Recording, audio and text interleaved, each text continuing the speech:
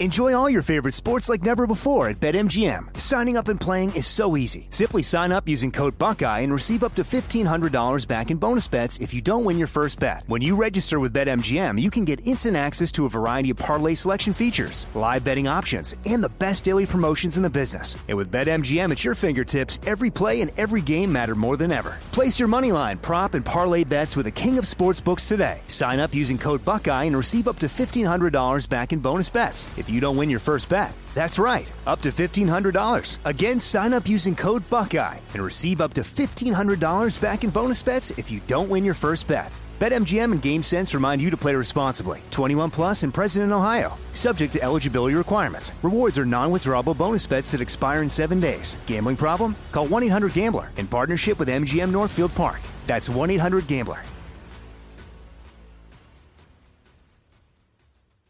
When you drive a vehicle so reliable it's backed by a 10-year, 100,000-mile limited warranty, you stop thinking about what you can't do and start doing what you never thought possible. Visit your local Kia dealer today to see what you're capable of in a vehicle that inspires confidence around every corner. Kia, movement that inspires. Call 800-333-4KIA for details. Always drive safely. Limited inventory available. Warranties include 10-year 100,000-mile powertrain and 5-year 60,000-mile basic. Warranties are limited. See retailer for details. I'm Hannah Storm, and my new podcast, NBA DNA with Hannah Storm, chronicles my 6 decades in professional basketball. From growing up in the sport to becoming one of sports TV's first female broadcasters. Join me as I dig deep into the game's history, unearth some wild stories, and talk to my friends from the world of basketball, from Dr. J to Charles Barkley. It's been a wild ride, and now I get to take you with me. Listen to NBA DNA with Hannah Storm on the iHeartRadio app, Apple Podcasts, or wherever you get your podcasts. Mr. Vice President, I look out over my Biden sign in my front yard, and I see a sea of Trump flags and yard signs. Is that a question for Joe Biden during the town hall last night? Why does nobody have any enthusiasm for you? That was a lead up to a different question. I was going to lay out just the things we've been talking about today for Lanhee Chen. We've talked about Biden's softball press conferences and town halls. Town halls, yeah. Versus Trump getting grilled. Does that matter? The Trump's the flat delivery of a really good message yesterday. Mm-hmm. And then I thought a grievance-laden rally last night with not enough reason to vote for him. And there's a lot of stuff out there. Well, let's join Lanhee Chen for the discussion. Lanhee is the David and Diane Steffi Fellow in American Public Policy Studies at the Hoover Institution and joins us now. How are you, sir? I'm fine. Great to be with you. Thank you. So I don't know if you've had a chance to observe the president lately, but he seems a little tired. Well, here's what I think. The president has a certain comfort zone he likes to operate in. And he likes the environment where he can just kind of get out there, let it rip, talk about whatever he wants to talk about. And the question is how that modus operandi works with the closing weeks of a campaign. And I think one of the things that made him effective in 2016 at the end was his ability to focus on message and to just get out there and relentlessly deliver it. And generally speaking, candidates are successful when they can do that. Right now, the president's not there yet. And I think until he can get there, and I think he probably will get there, the question is when, I do think some of these rallies and some of these events end up doing more harm than good. Yeah, and that's something that they're going to have to confront. I only took in 15 minutes of last night, so, it's anecdotal evidence. But instead of, we're going to build the wall, and nobody thought he was actually going to build the wall and Mexico wasn't going to pay for it, but here's somebody that finally gives a crap about illegal immigration. Yay! I'm going to bring your jobs back, that sort of stuff. Reasons to vote for him. God, he was going on. It was a perfect phone call. You're talking about the Ukraine phone call? Oh my God. Yeah. Yeah, wow. Yeah. Wow. Meanwhile, they're hurling softballs at Joe Biden. Did you catch any of the town hall last night? Yeah, it was a big wet kiss, right? And I think it shouldn't be surprising because we have seen now over and over again, the media does treat the two people differently. It treats Trump and Biden differently. And, you guys asked the question, do I think it's going to make a difference? And the answer is I don't. I don't think it's going to make a difference because I think people have already weighed these issues in their minds. They get that the media likes Joe Biden more than it likes Donald Trump. They understand that, as a result, the two candidates are going to be treated differently. I'm not sure it affects how people view them, though. I think I've said this a lot before, which is at this point in Donald Trump's presidency, you figured out how you feel about Donald Trump. Probably. If you still have questions about, hey, what do I think of Donald Trump? You must have been living on another planet for the last couple of years. So all this stuff that's out there, the Woodward book and the media's treatment of them and all of the noise, most Americans, I think, have tuned it out. And I think they figured out, look, this is what I think of Donald Trump. And by the way, just because you don't like him doesn't mean you're not going to vote for him. And I think that's an important factor to consider as well. Well, we were talking earlier. We think the best, for people who like some Trump stuff, but he bothers them so much they just can't vote for him. Reluctant Trumpers, as a buddy of mine texted. Getting the 1619 project out of the schools and ending critical race theory training in government agencies, that could be huge. Well, it is because people sort of say, listen, I think a lot of Americans would say this. They would say, look, I'm all for a society that's got people that look different from me and sound different from me. That's fine. But I don't want to be told that the history of my country is so foul and so odious that I can't learn about it. I don't want to be told that everything America's done is wrong. I don't want to be told that, everything that I've done as a non-minority, non-person of color, non-whatever, is wrong. And I think people just say, look, that's not the environment I want to be in. And so there are common sense things that the president does, and there's common sense things that people do when they say, look, you're right. Not all of that is wrong. And there are things about our history and our culture that we should learn, and we should understand times when things went badly. But we should also understand that there are a heck of a lot of times in our history when things went well. And that's something that everybody and every child should learn in this country, I think. Well, right. The idea of having wonderful ideals and sometimes falling short of them is not an ugly story. I mean, it's worth telling. But again, and the lefty media is trying to give you an inverse description of what's happening here, that he's trying to eliminate any teaching of America's sins.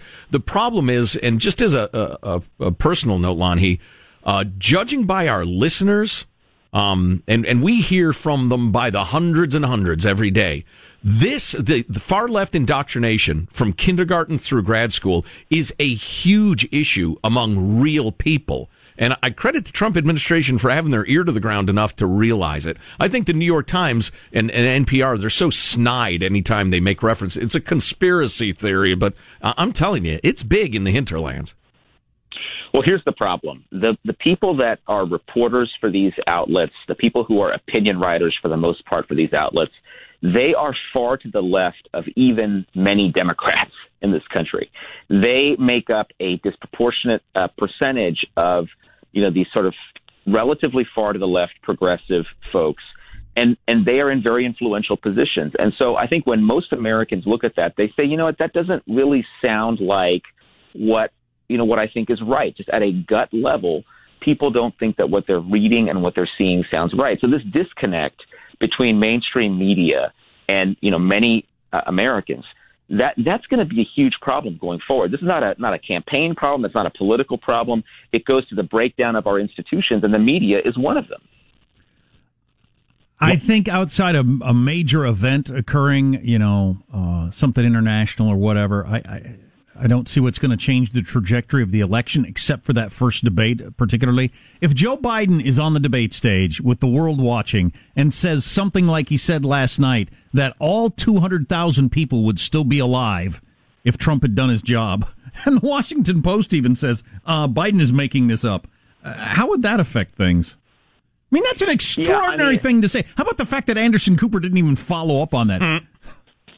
Yeah, I mean, I think this first debate is going to be interesting to watch because you're going to see the ultimate prevent defense in Joe Biden's strategy. I mean, really, his job is to get up there and to not screw things up.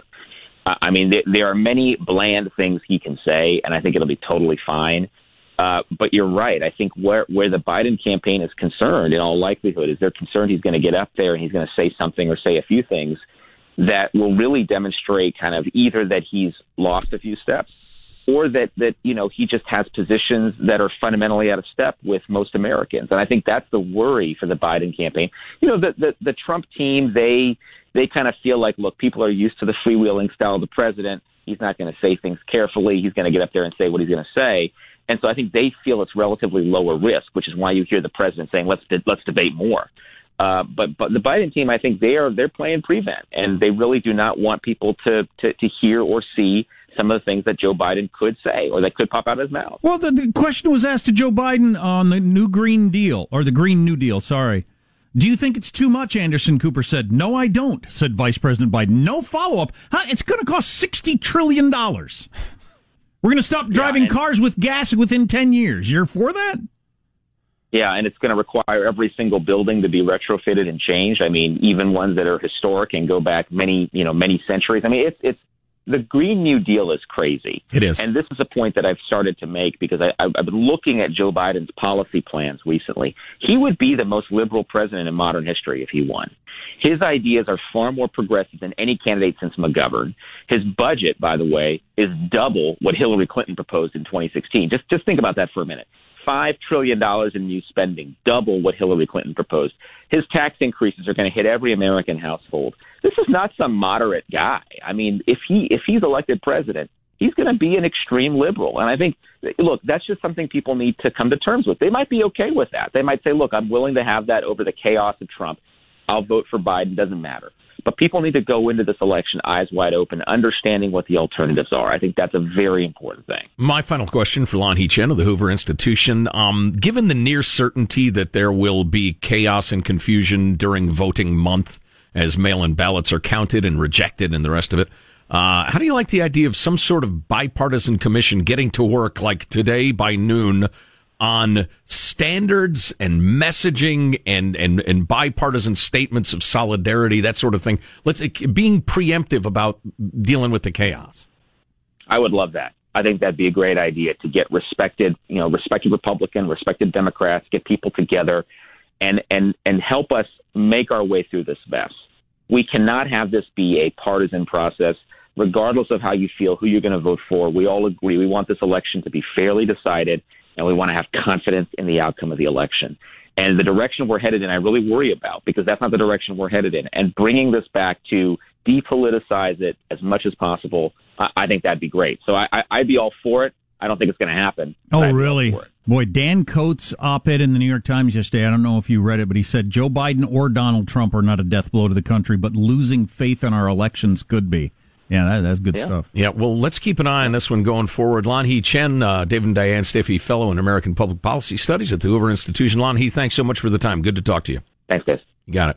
Oh, boy. Yeah, I worry way more about that, the post-election day chaos, hatred, angst, conspiracy theories, Russian propaganda, trolls and bots and the rest of it. Not to mention Nancy Pelosi and Donald J. saying irresponsible things. I'm more worried about that than about anything.